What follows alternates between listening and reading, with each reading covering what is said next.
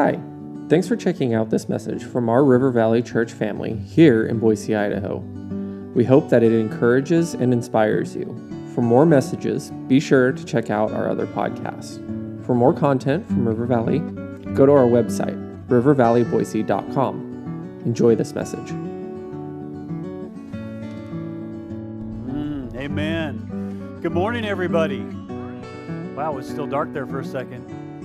Man, what a beautiful time together in worship this morning, huh? Man, there's just something so special when we gather together to worship a living God. Amen. I just want to remind you of that this morning. I think Pastor Zach and what the Holy Spirit's doing in us this morning is leading us into a moment, and I'm believing this for you this morning. There's going to be a moment of revelation for you today as we get into God's Word. What is revelation? Revelation is simply an understanding that you didn't previously have. I'm glad you guys are here this morning. Revelation is an understanding that you didn't previously have. And this is what I'm praying for us this morning, that as we get into God's Word and just get to enjoy some time together learning and growing, that the Holy Spirit's going to illuminate something to you that you didn't previously know. Can I get an amen on that? Amen. Before we jump into that today, I just want to, first of all, say thank you to a few folks. How many of you noticed that there's some change happening on the outside of our building? Yeah, we got some crazy stuff going on there, new paint going up. The next few weeks here, we'll have some new metal going up where the wood is. I know some of you are like, that's weird. They did black and white and mauve. What is that color? No, the mauve color isn't stained. It's going to go away here. We got some metal siding that's coming along. We're just trying to take care of our facility. It hasn't been painted in over like 15 years or so we thought we'd put a new coat of paint on it. And we've had some great partners and folks that are helping with that process. I want to say a big thank you to Mark and Wendy and Spray and Coat. They own Spray and Coat Painting Company, yeah. They donated all the paint for this project so that we could get this thing done, and it looks beautiful. We have a young man in the church who's been spearheading all of that. Where's Elijah? This gentleman right here is Elijah. And he's actually been the one with his partner doing all the work outside, and I love it. It's so cool just to see freshness on our building. Here in a few weeks, they're going to be redoing gutters around the center building and new fascia and soffit and all that kind of stuff. How many of you know you just sometimes got to take care of your house a little bit? And it's just that time. We're very grateful for what's going on. We've also had some people asking about a parking lot. And we are and have been for some time just working through the process of what it would take to get a new parking lot. How many of you know they're not cheap? They're not giving them away. Can't go get one at Walmart for like $9.99. That would be nice. Really, realistically, for us to replace our parking lot's really about $250,000. Everybody's like, well, yeah, it's expensive. And so we're in the process right now of just seeking God and finding strategic ways to be able to do that. If any of you have any ingenious ideas, let us know. And no, shovels and a backhoe are not an option for us, at least at this point in time. But we got some work to do on that, and we're working on it. But we're going to also be good stewards of the resource that God's given us. Amen? And very grateful for the building that we have. We're even going to talk a little bit about that today. Grateful for all that God's given us. But we are in the process of all those things taking place, and some of those things take a little bit of time. So just grateful for you guys' patience with us as we're working through that and as we're taking care of our facility and just all that God's given us here at River Valley. Very, very grateful for what we have. Amen? I ask you this question every week, and I'm going to ask it to you again today, and I'll put a little different framework on it. But I want you, before we get into the Word of God today, I want you to ask yourself, God, what do you want me to know today? There's something that God wants to teach you. There's something new and fresh. I talked a little bit about revelation. We talked about repentance a few weeks ago. There's this changing and growth that God wants to do in our lives constantly. And when we gather together like this is not just a Sunday morning thing that we do because it's what Christians do on Sunday morning. If that's why you're here, I just want to help you raise your sights a little bit more, get your aim a little bit higher. There's something that the God of all creation wants to speak to you today, wants to give you understanding on today, and you're here for Him. You're here for that. And as we gather together, and the beauty of gathering together is that we get to learn and grow from each other in this journey and process, but we've been asking God to speak to us and teach us and show us. And I saw this meme this week that I thought was like the perfect example of what we're wrestling with in America today. And here's what it says. It's hard to hear God's voice when you've already decided what you want Him to say. Ouch. Ouch. As a pastor, can I tell you, this is probably the mindset that I have to deal with the most in walking with people in their journey of faith. Is that God, we have this expectation that God's going to speak to us the things that we want to hear. He's going to speak to us the things that make us feel good. He's going to speak to us the things that already confirm in our life that we're supposed to go in this direction. But how many of you know oftentimes, when God speaks to us, it's different than what we thought. In fact, if you want some foundation for that, read this, the Bible. When God got ready to use people in mighty ways, oftentimes He instructed them to do things and prepared them in ways they were not thinking that He was going to work in. And so this is the mindset that we've got to be careful when we come to church and say, God, I want you to speak to me today. Oftentimes what we're looking for is for God just to say the things that we want Him to say. But can I remind you, He's God? And He's got some things that He wants to speak to you that will actually be better than what you think you want to hear. But we have to have open hearts to hear and respond to Him. So this is why I invite you every week. God, what do you want me to know today? What do you want me to know? And I'm believing that as we sit and listen, as we let the Word of God marinate inside of us, as we tell some stories and illustrate some things, that some revelation will come to our life today about the thing that God has for you today. Here's what I want to encourage you to do. Write it down as God speaks to you today. Don't just be like, oh, that was good. That was good. That was good, God. You'll remind me of that later. Can I just help you with something? He probably won't. He spoke to you so that you would listen, so that you would write it down, that you would meditate on. Can I tell you, that's how we have this right here? Is God spoke to some people, they wrote it down, thank God, and now we have it as the Word of God to us. Amen? There's some things that God wants to speak to you today, so I want to encourage you to prepare yourself in writing. Now today, we're having to shift gears here a little bit because we're in this DNA series and we're talking about the DNA of the church. We're talking about really the DNA of us here at River Valley, and DNA is the imprint. It's what makes us who we are. And I had this beautiful idea today. How many of you guys know Tim Hachigan? He's our resident PhD. He did his doctoral studies on DNA and all that. And Tim was going to come share with us just some stuff about DNA today. But unfortunately, last night they had a family emergency, and he texted me and said he wasn't going to be able to make it today. But here's what I want to help you with, that DNA, and we're going to get Tim in here, and he's going to share with us a little bit. But DNA is the very blueprint. It's the foundation of how God put us together.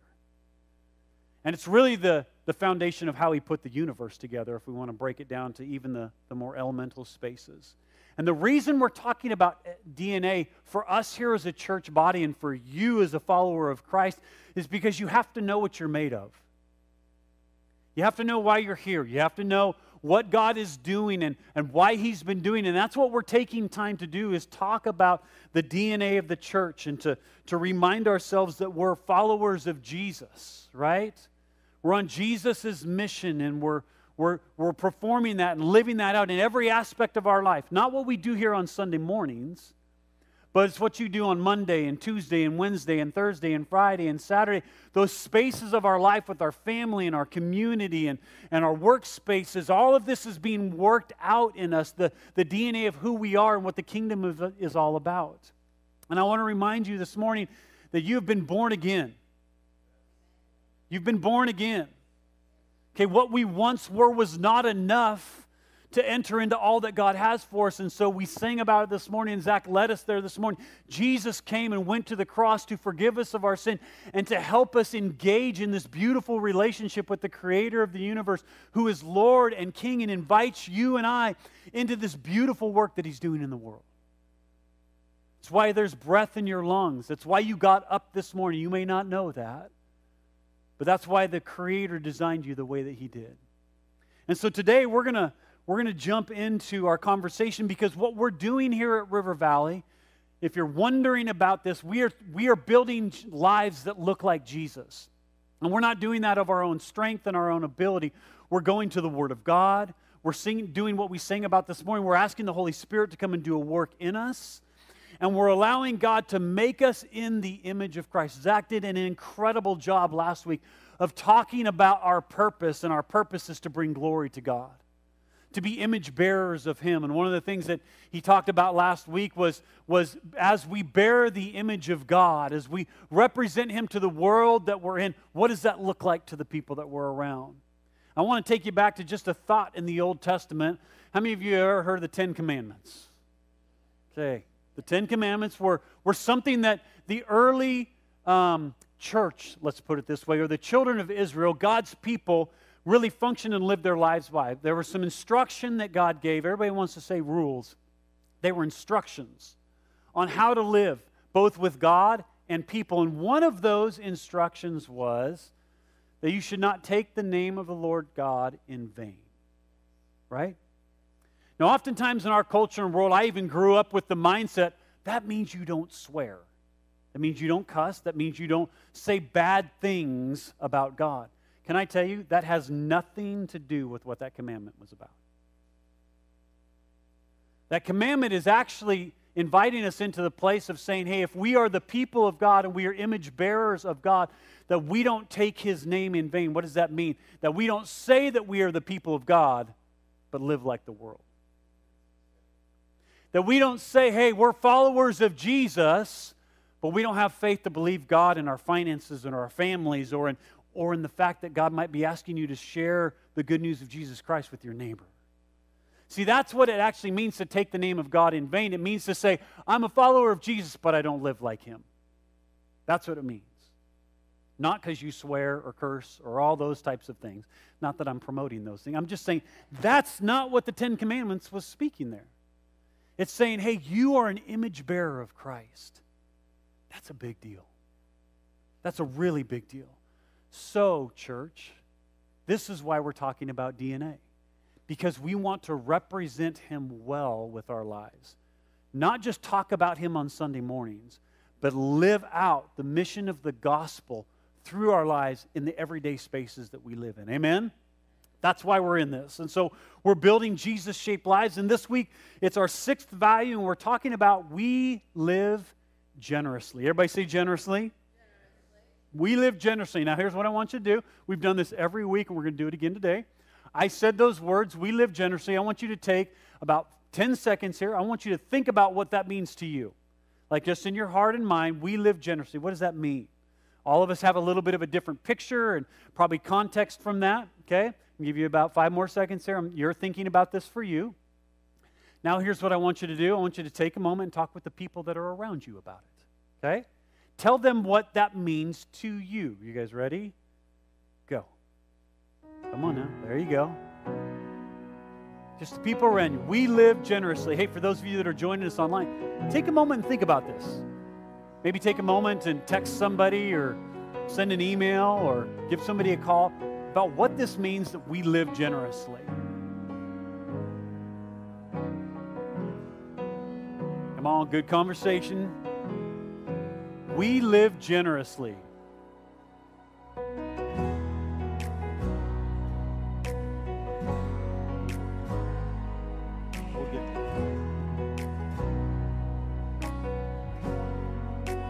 Come on, you got 50 whole seconds. Don't be cutting this short now.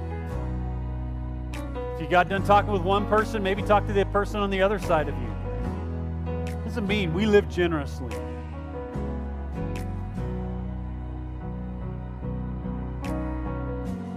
We live generously.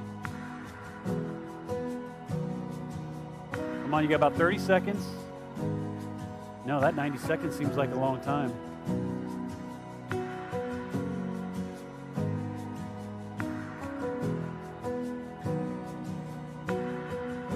Got about 10 more seconds here. Wrap up your conversations about generosity. Come on. All right. So we live generously. It's a statement. We have a little tagline we're going to put to that here in just a second. But here's what I want you to do as you're thinking about this. I want you to just understand that a lot of times in our lives when we're communicating like this, what we're actually doing is learning from each other. This has been one of my favorite parts about this series that we've been in, is this 90 seconds that we take to just talk a little bit about these spaces. What is generosity? Let me give you a definition. It's going to help us kind of set the framework for where we're going this morning. Generosity is the virtue of being liberal in giving. Some of you are offended already. I said the word liberal. Being liberal in giving, often as gifts, but not limited to monetary resources. I want you to think about that. Often as gifts. So oftentimes when we think of generosity, we think of the stuff that we give to each other, which there's nothing wrong with that. That is part of generosity. But it's not always connected to a monetary resource, okay? I want you to think about that as we process through today and think about generosity. I'm going to ask you this question. So where does generosity come from? What's the source of that? How do we even have context for generosity? And I'm going to just go out on a limb here and says it begins with God. He's the creator of all things. He created the very universe that we exist in, the air that you breathe, the very idea of humanity and relationship. All of those things came out of the heart of God in creation. And God set this place and this model of generosity. I want to read a verse to us that's going to kind of set the context for us when it comes to the example. What does it look like to be generous? Romans chapter 8, verse 32 says this: He who did not spare his own son, speaking of God, but gave him up for us all, how will he not also with him graciously give us all things? If you want to define generosity, that's generosity right there. The God of all creation, who has everything that he ever could need or could ever want, has it all. In his kindness, in his greatness, provided way for you and I to have relationship with him through his son Jesus Christ. And he was so gracious in that he was willing to sacrifice his son so that we could have hope. I want you to think about that. And then it goes on to say, if God's that kind of gracious, will he not also just take care of everything else that's going on in our lives? Now, I literally went through Scripture, and there's about 600 verses around this space of generosity and God's kindness and his goodness and we just don't have time to go through 600 verses today unless you guys packed a lunch, no? So here's what I want to set. I just want to set the context that generosity begins and was the idea of God. And not only was it the idea, but it's how he is. But oftentimes we wrestle in this life and in this journey with some of these simple truths.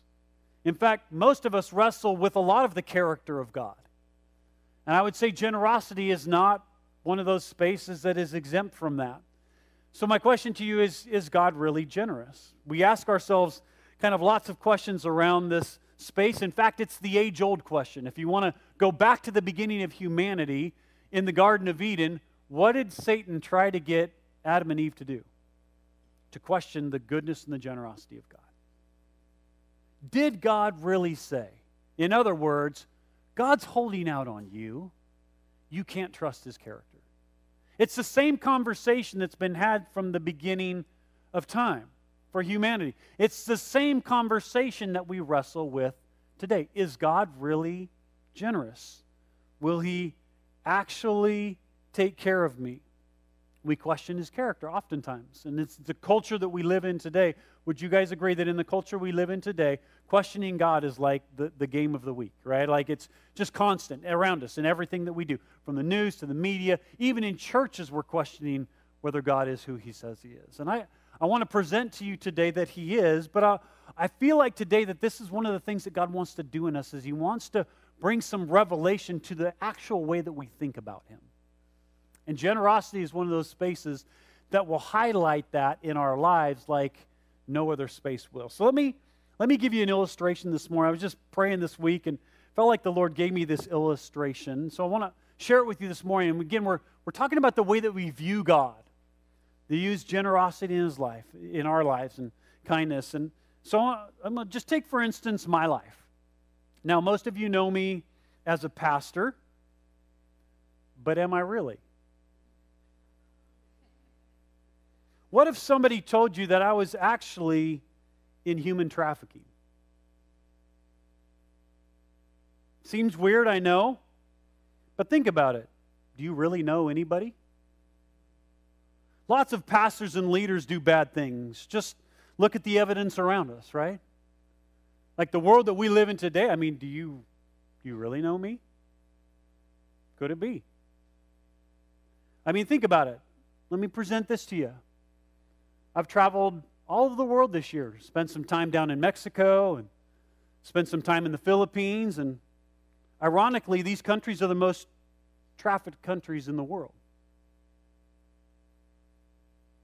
Look at my life. I've got 6 kids, 3 of them adopted. That's weird, right? I mean, like, come on, is that normal? Lots of traffickers use lots of spaces like these to accomplish their desires. So, makes sense. We've even seen his kids, you guys have been around our lives. You've seen my kids happy and sad. You've seen my kids angry at their parents. So could it be that there's an abusive thing going on in that space? Look at the people that are around me in my life, people that I've known for a long, long time. Maybe they're just involved in my life as part of the cover-up. Never know. I've known people for 20 plus years around here, and they're part of the leadership of our church, and maybe that's why they're there. It's just to cover up this shady side of my life. Some of you would say, man, I've been around Tim, and I've gotten some weird feelings around him sometimes. I mean, he's just a little weird at times. I mean, he's tall, and he's intimidating, and man, you just like, he said hi to my kids once. I think he was faking it. You laugh, but could be. You see me putting on the show as a pastor, like I come to church and I raise my hands in worship, and you see I kneel a lot. Maybe that's just because I feel guilty about this trafficking thing that's going on in my life. Maybe I'm crying over there because I'm asking God to forgive me for that. I mean, the evidence is there, right? It's got to be. When you put all that evidence out there, I mean, traveling around the world to places that there's trafficking, and family and weird friends around his life, and all of these things, like, the evidence is there. He's got to be a trafficker. All of the evidence points to it. Compelling, right? I can see some of you rethinking some of the conversations that you've had with me, going, oh my word, it's true. It's true. We do the same thing to God. God, He's mean. He's unjust. He hurts people and allow bad things to happen in people's lives. Just look at the world around us that He supposedly created and is in control of. Bad stuff is happening all the time. He has to be doing it. I mean, I lost my job, and my parents got a divorce, and someone died that I loved. All of that has to be His doing. He's a monster, or at best doesn't care about me or humanity. He must be cruel and out to get us all. Generous? Not a chance. He just wants my money and my time. Yep. The evidence says that I can't trust God. Could it be that we have bought into little small lies in this journey of life that in the moment seems plausible, but in the light of reality holds no real truth to it? I want to remind you that you have an adversary over your life, the devil. And the description that the Scripture gives you about him is that he is the father of lies. And there's a reality about this life and this journey that we can interpret a lot of the things that we experience, and we foreshadow that on the character and nature of God. But when we get down to the truth of it, there's some stuff that we've got to deal with maybe a little different perspective. So let me take you back into this illustration. Tim Fortin being a human trafficker. At face value, that seems a little crazy. But facts are, I have been to Mexico twice this year, and once to the Philippines. Not for human trafficking, but actually for the exact opposite. To serve and love people that have been impacted by it. I have eyewitnesses who were with me on that trip.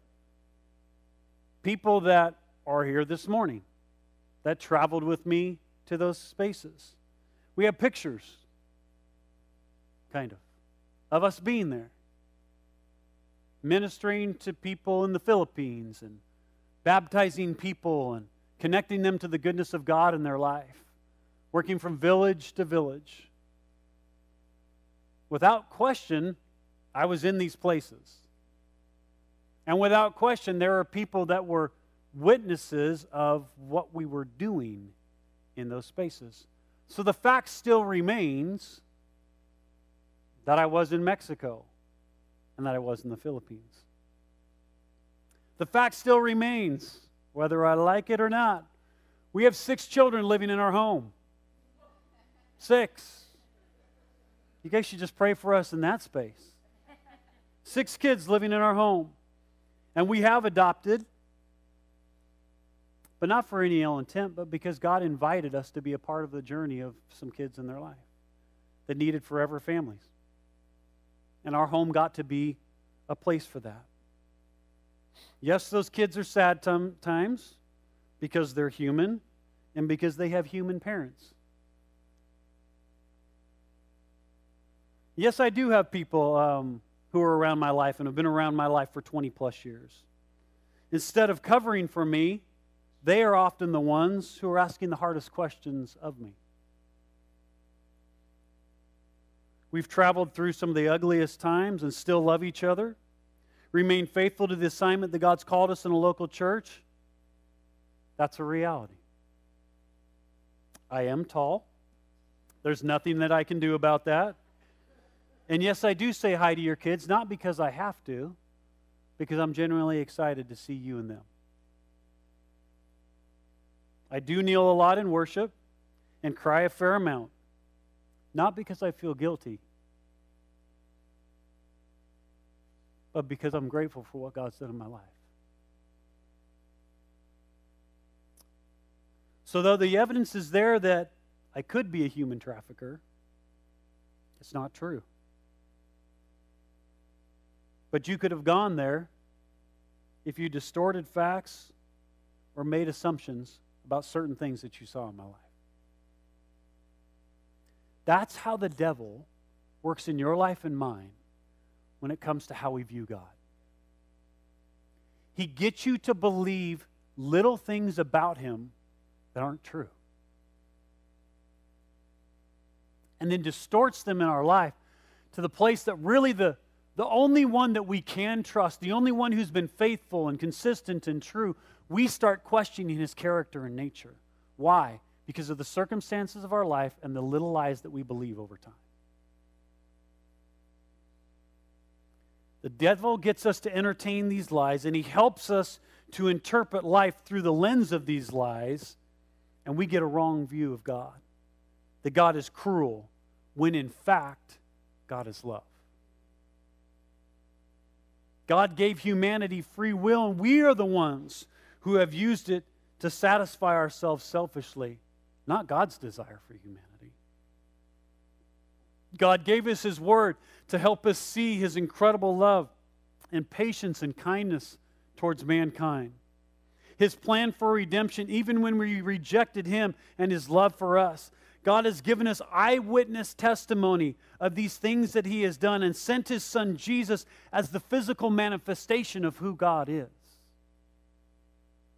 Instead of trusting his character and the clear evidence of his love and the care that he has for us, we often buy into the lies that are said of him, and it erodes our faith and our trust in his proven character and nature. Generosity is one of those huge areas around the character of God, of who he actually is. You with me this morning? Come on, I know. I can feel the weightiness in this room. That's okay. We want to sit in that for a moment. God's generosity towards us is an example meant to lead us into living lives that represent Him and His kingdom well. Generosity is when we are most like God, when we are living out generosity with our lives, when we are exemplifying what God exemplified to us. That is when we are representing Him the best and the most in the world that we're in today. Here's what Scripture says about this. Turn with me, if you would, to 2 Corinthians chapter 9. We're going to unpack this space here for us. 2 Corinthians chapter 9, verses 9 and 10. I'm going to be reading this out of the New Living. And it says, "For God is the one who provides." So I want to just stop there for a second. Without any qualification, God is the one who provides. I'm going to put this caveat on you. That is a truth. It's a fact. It's as immutable as gravity. God is the one who provides. I'm going to say that again this morning. This has got to get in our heart. God is the one who provides. That's either a truth or a lie. You get to determine how you're going to process that. I choose to believe the Word of God and the character of God over everybody else's opinions. Here's what it says. "For God is the one who provides seed for the farmer and then bread to eat." I love bread. Anybody else in here? "In the same way, He will provide and increase your resources and then produce a great harvest of generosity in you." Let me put this in a nutshell. God provides. He's the one that owns everything. He provides, and in His provision for you, what He's doing is teaching you and me, because of His generosity towards us, how to be generous towards others. Generous. Do you see it? This is the beautiful nature of God. Verse 11, "Yes, you will be enriched in every way." Everybody say every way. "So that you can always be" what? Man, we didn't say that with much conviction there. "So that you can always be generous. And when you take your gift to those who need them, they will thank God." This is probably one of the most powerful spaces in Scripture for us to understand the generosity of God to us, and the fruit of that generosity is meant to go out and impact other people's lives. In fact, I'm going to say this morning. Generosity points people to God. It is one of the best evangelistic tools the church has. Hear me this morning. Generosity, the way that we treat one another, the way that we think about and process through life in the framework of other people around us, the way that we are liberal in our kindness towards one another, is one of the greatest evangelistic tools that you and I have. Why? Because people are watching what you do far more than what you say. Generosity is not something we talk about. Generosity is something we do with our lives. It's the space that we live in. Here's the reality of generosity. It is also the least used because we think the things that we have and the money that we have belong to us. Now we're getting somewhere this morning. We think that everything that we have in our lives, we earned. I want to take you back to the beginning part of the verse. "For God is the one who provides." You can also break that down into God is the one who owns. In fact, Scripture tells us the earth is the Lord's and the fullness thereof. That means everything that is on this planet belongs to Him. Why? Because He is the creator, not you and I. Guess what our role gets to be? Steward. If everything belongs to God, and God is the one that gives and provides and brings resource, He's finding people who will steward His resource well. That's what God is looking for. The test of that is simple. God made it clear, both old and new, how you handle the resources that He has given you will determine how He can provide greater resources for you and through you. And here's the fun part. You guys knew this was coming. It all begins with the tithe. A small fraction, a little part of what God has given you to steward. God says, I want to test your heart in this. I can already see some of you going, I knew it. He was going to talk about money. Generosity and money. You better believe I am. I wouldn't be preaching you the Bible if I didn't talk to you about resource and money. Because how we steward it is very important to God in this journey of life. Now, here's what I want to make sure that we understand. Tithing is all about understanding where the resource comes from in our life. We like to think, I go do the job, I go do the work, it's my money. Let me help you. Who put breath in your lungs? Who gave you a physical body that allows you to go do those things? This is not a competition with God. God owns it all. But He's looking for people who will acknowledge their stewardship role of what He's given them. The tithe is that place where God's just saying, I'm going to test your heart in this. I'm going to see, here's the crux today, I'm going to see what you really believe. Now let me help you with some clarity on this. God does not need your money. He's God. The very last things He needs is the U.S. dollars that are in your bank account. Not important. But what God does care about is your heart. And He knows that your heart is tied to your money. Why? Because it's such an integral part of our life. We find so much identity and all of those things in this space. And so what the Lord is at work here doing is not trying to get your bank account. He wants your heart.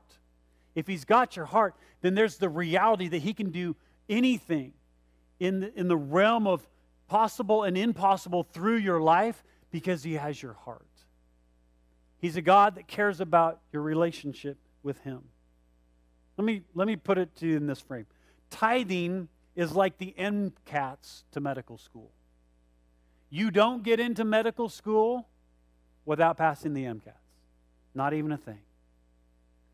When you think about the kingdom of God and you think about generosity and you think about the resource of the kingdom of God, when you think about the money that you have in your bank account and all the resources that you have, your house, your car, all of those things, if you don't settle the lordship issue of that in your life, I promise you, you're going to continue to struggle in trusting God in almost every space of your life.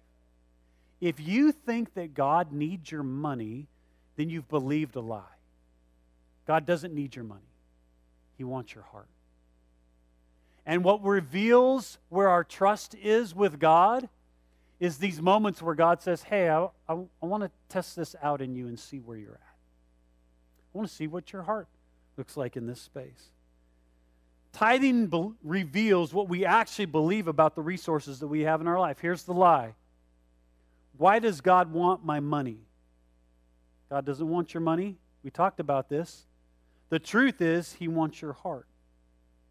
He knows that the money that you have has been given to you as a stewardship responsibility, and He wants to see the motivations of our heart. Let me help you even get a clearer statement here. God already knows the motivation of your heart. He wants you and I to understand what's going on inside of here. He wants you and I to understand the tension that we're wrestling with the lordship issue of our life. He's not out to mess you up. He's actually out to propel you into the greatest spaces of your life. But you've got to be honest with your heart around these spaces, and that's what this is all about. If you wrestle with tithing, let me help you with this. It's not a money issue. It's a belief issue. It's a trust issue. It's a lordship issue in your life. Most people will say that's an Old Testament teaching, Tim. I can see some of the scholars in the room look at me. Well, Tim, that's Old Testament. I am under the new covenant of grace in Jesus. And here's what I want to tell you this morning. You're absolutely right. You are under the new covenant of grace. No question about it. Here's the fun part with that, is Jesus didn't lower the standards of what we find in the Old Testament. He actually raised them higher. You with me this morning? Jesus didn't just go, hey, those things that were in the Old Testament as far as that are going to keep your heart pure and keep you healthy in your relationships and all those things. Don't worry about those anymore. You're under grace. You can do whatever you want. That is not what Jesus taught in any way, shape, or form. In fact, Jesus challenged us in some spaces that raised the bar so high that you and I couldn't possibly follow Jesus without him being involved in our lives. Come on, church. You with me? And this space is no different. Matthew 23:23 says this, "What sorrow awaits you, teachers of religious law, and you Pharisees, you hypocrites, for you are careful to tithe even the tiniest income from your herb garden, but you ignore the more important aspects of the law, justice, mercy, and faith. You should tithe." Who's talking right here? No, come on, church, don't get all bashful on me now. Who's talking right here? Jesus said you should tithe. Yes, he's emphatic about it. But do not neglect the more important things. We cannot be followers of Jesus. Listen to me. I'm going to pour this into your heart. You cannot be a follower of Jesus and not be generous. You're either following Jesus into generosity or you're not following him. We cannot be generous if we don't follow the most basic teachings of Jesus on how we handle finances in our life. It's all about our heart. We're either his or we're not. We're either placing faith in him or we're not. We're either believing the truth about who God is, that he has every bit of resource and everything that you will ever need, or we're not. We're holding on to it thinking that I can handle this better than God. I want to be really clear to you this morning. This church does not need your money. That's not why we're talking about tithing this morning.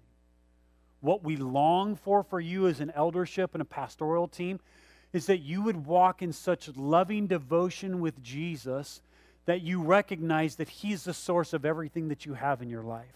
Because that is the most freeing place you will ever live. Some of you are feeling fear and anxiety right now because you're thinking about money. I want to set you free from that this morning and help you to understand that if you'll recognize that God is the supplier of everything that you have in your life, and if you'll do things God's way, all of that weight for you to have to provide, for you to have to do all the work, goes off of your life, and you get to just come before him and say, God, I'm your child. You love me. You care for the sparrows. You've got it all covered, God. So what do you want me to do with your resource, God? It's the most freeing place to live in your life when you say, God, you're the one that's responsible for providing. My job is to steward whatever you put into my hands. Are you with me this morning? That's the freedom that comes in following Jesus. I want to take us back just a little bit here, and then we're going to finish up here in just a second. I want to take us back to something that Pastor Rod brought to us a little while ago. And it's a pathway or an understanding of kind of how we approach life. This is the highway to holiness. This thing in the middle is the road. The two sides are the ditches, okay? And here's the reality of our journey in this life, is that what God invites us to is this place right up the middle of relationship. And really what that relationship is built on is joyful obedience, loving obedience to a God that we know has the best for us. The two extremes that we go to all the time are either legalism or license. The other word for license would be lawlessness. When we understand properly God being our provider and his generous nature and heart, God leads us to the center space of traveling on a road that brings freedom and joy to our life. But here's what legalism says. Legalism says, I tithe to get God to love me and to bless me. That's what legalism says. I'm gonna give this money to the church because I want God to love me and to bless me. Lawlessness says this, I will do what I want with my money when I want. And loving obedience says, Jesus, I will follow your teaching and example as I steward what you have given me to steward. You see the difference? One's putting our faith and trust in God. The other two are either putting our faith and trust in ourselves or in actions that we think will make us right with God.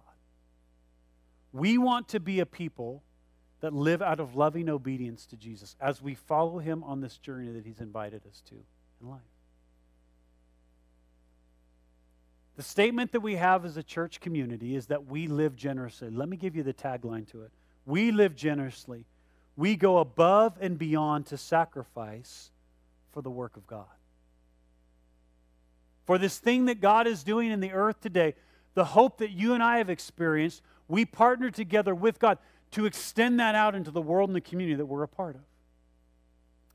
If we have a wrong understanding of God, if we have a wrong understanding of his character and nature, instead of being generous, we're going to keep for ourselves. Why?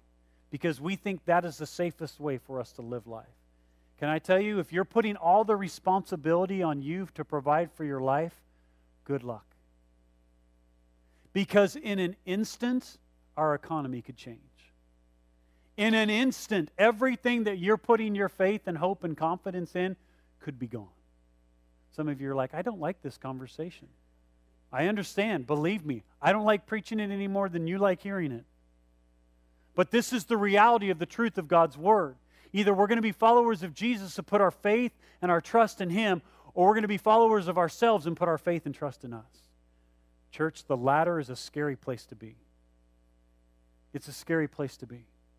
And we want to be a people that are image bearers of God.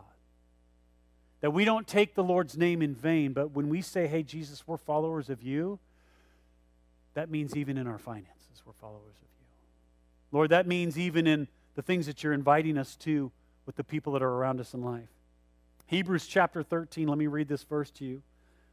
Hebrews chapter 13, verse 15 says, therefore, let us offer through Jesus a continual sacrifice of praise to God, proclaiming our allegiance to his name. And do not forget to do good and to share with those in need. These are the sacrifices that please God. A generous heart. A generous heart. I want to give you a couple things, and the reason why we're talking about this morning is not because we're horrible people at this. It's because I'm inviting you into revelation in your heart and mind, the motivation behind what we're doing in this journey of life. What you're doing with your life and your time. Because remember, generosity doesn't just have to do with your money. We've talked a bit about that this morning, but I'm going to pack a few more sections here for us as we just finish out our time of what does it practically mean to live out of this. But here's what I want to help you to understand. You're a part of a generous people. The church that you're in right now is a generous church because God has been so good to us. And I want to just share with you a few things that we've been able to be involved in when it comes to generosity. This is ARC. ARC is an association of related churches, thus the acronym ARC, right? And what they do and what we get to be a part of with them is planting churches all over the United States and the world. And we give resources into this space right here. And just this past year, 63 churches were planted and 11 were planted internationally. I want you to think about this. So when we think about a community, it's great to come in and build a health clinic, and I'm all for those things. It's great to come in and feed the poor and do all those things. But guess where that's supposed to flow out of? The local church being generous. When you plant a church in a city, when you plant a church in a community, it gives the opportunity for the body of Christ to rally together and to be image bearers of Christ in those communities. You and I have got a unique opportunity, have been a part of planting 63 churches just in this past year, just from your giving here at River Valley. These are part of the areas that our eldership has sat down and prayed through and said, okay, God, we're going to give into these spaces. Can we go to the next one right here? $7 million is what was invested over that time into church planting. Now, I'm going to ask you a real quick question. How many of you guys have $7 million in your bank account? Dang it, we need a new parking lot. This is the beauty of being a part of the body of Christ. You may not have $7 million, but as a church family, We got to gather together some of our resources and sent it this way and partnered it with other churches from all over the United States who are doing the same thing. And we got to see the goodness of God planted in communities with life-giving churches that you and I were a part of. That's where part of your giving has gone to.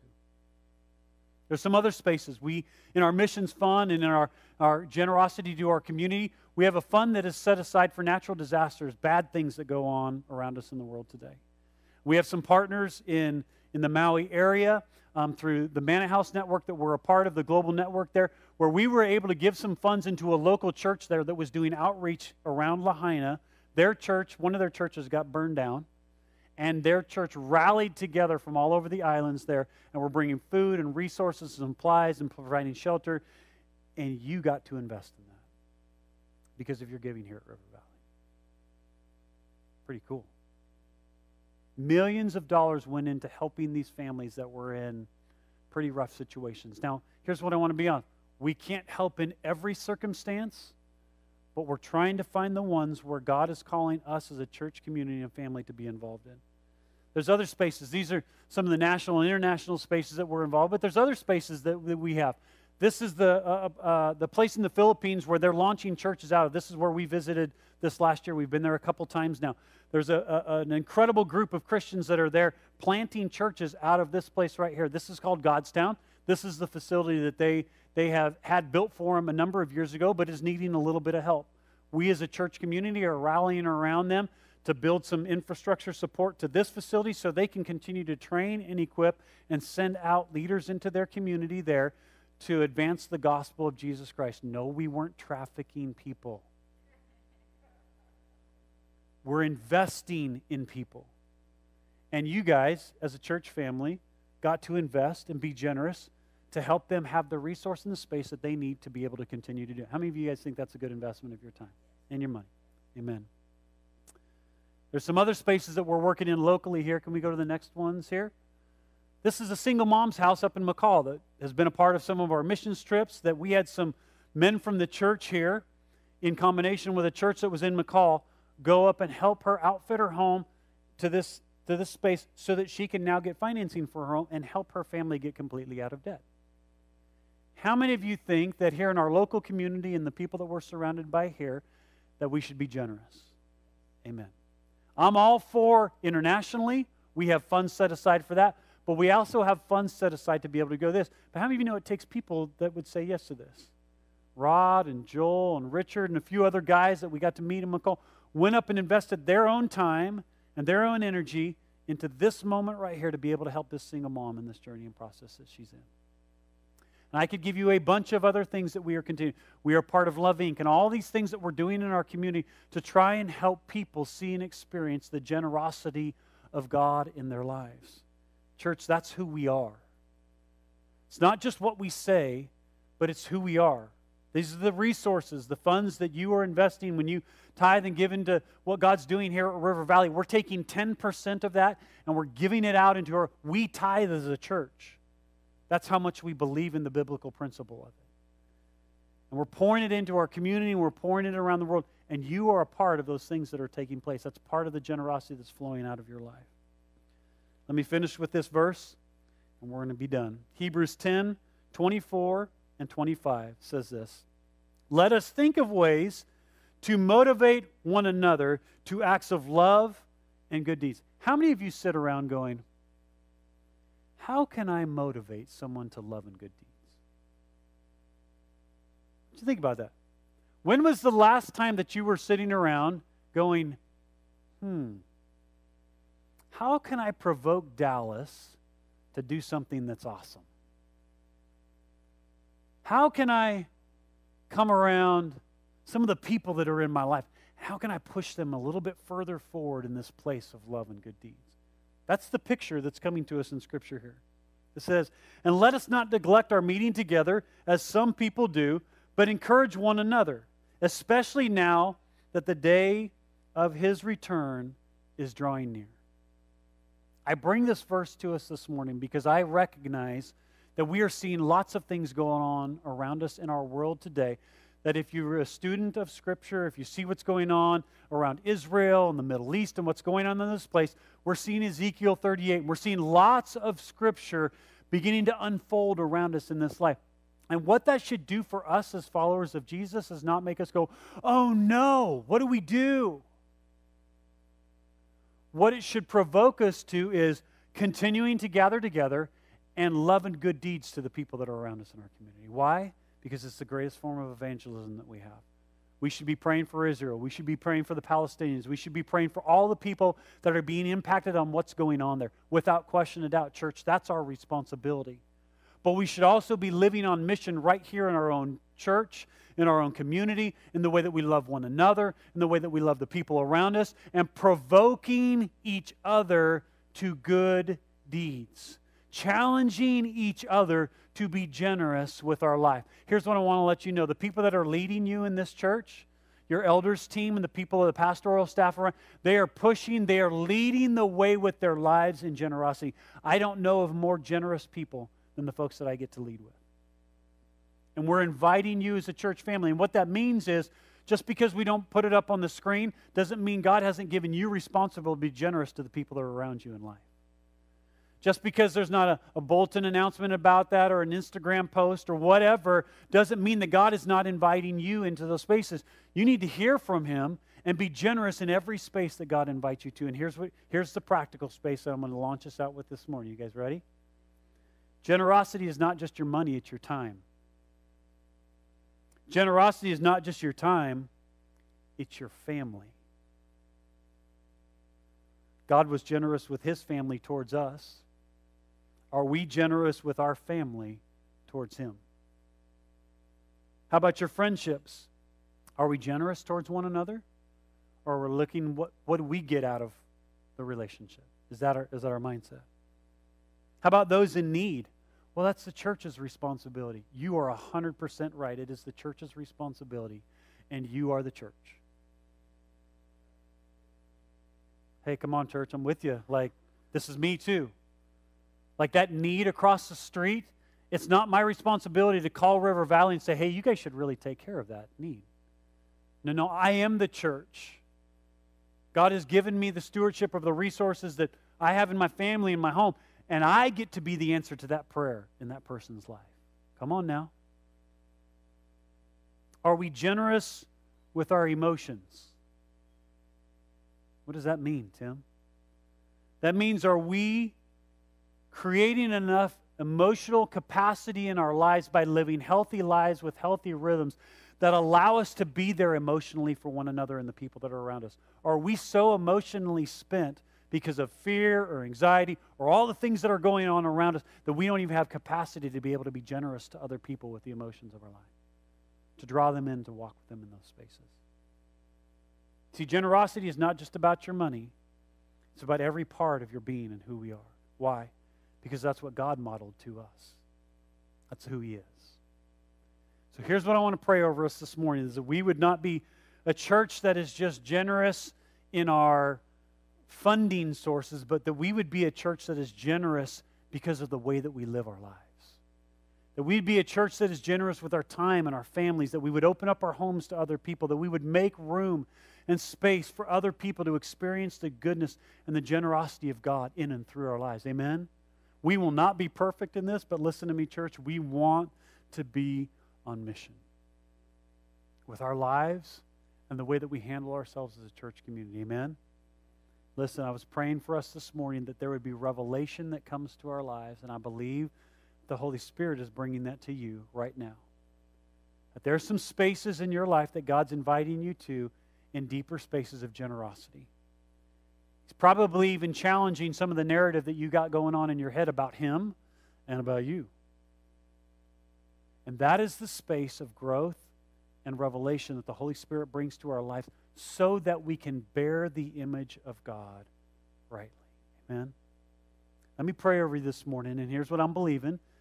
That from this time forward, that we're going to be a people of generosity that look even different than what we did in the previous season of life together as a church family. That we're going to see explosions of generosity going out to the people that are around us. When we hear of need in our church community, when we're thinking about the resource that God has given us, we're not looking at it as my resource, but we're looking at it as the kingdom resource for what God wants to do in people's lives. Amen? And that we would be those who live this out in such a way that the greatest testimony that we have as a church is the way that we love one another. Amen? Father, we thank you for this incredible time in your word. And Lord, we this morning, even before we step out of this place, Lord, we repent for believing lies about you that the enemy has sown into our lives, Lord. And Lord, this morning we just humbly come before you, God, and we say, would you, first of all, forgive us, Lord? And secondly, God, would you bring this rejuvenation to our heart and mind, God, revelation to us about who you really are, God. Lord, that we wouldn't allow some assumptions of circumstances to dictate, God, the way that we view you. But Lord, we would allow the truth of your word, eyewitness testimony, God, of who you are, God, to guide us in our relationship with you. And Lord, I just pray for us as a church family, God, that no matter what's going on around us in our world, that we would be a generous people. Generous towards you and all that you've called us to, God. Generous towards our neighbor. Generous towards one another, God. Lord, in every aspect of our life, God. And Lord, if you're putting some conviction in our heart this morning, God, we receive that in our lives because we know that your intentions towards us are good. And God, what you're inviting us to, God, is not a burden, but a joy of following you in relationship. And Lord, I pray over us as a church family today, Lord, that every condemning, lying voice of the enemy would be broken. And that, God, that we would be a people that live in the freedom of following you, Jesus. Lord, as our Savior. But Lord, we would experience the freedom that comes in walking in obedience to you. God, we love you. We thank you so much for this time, God. But I pray as we head into our days, Lord, and the week that's ahead of us, Lord, that we would be a people that look at opportunity around us differently, Lord, through generous eyes because we serve a generous God. Lord, we love you. Lord, we thank you for this time together. In Jesus' name, amen. Thanks again for listening to this message from River Valley Church. Do you know someone who would be encouraged by it? Make sure to share it with them this week. Again, for more content from us, please check out our website at rivervalleyboise.com.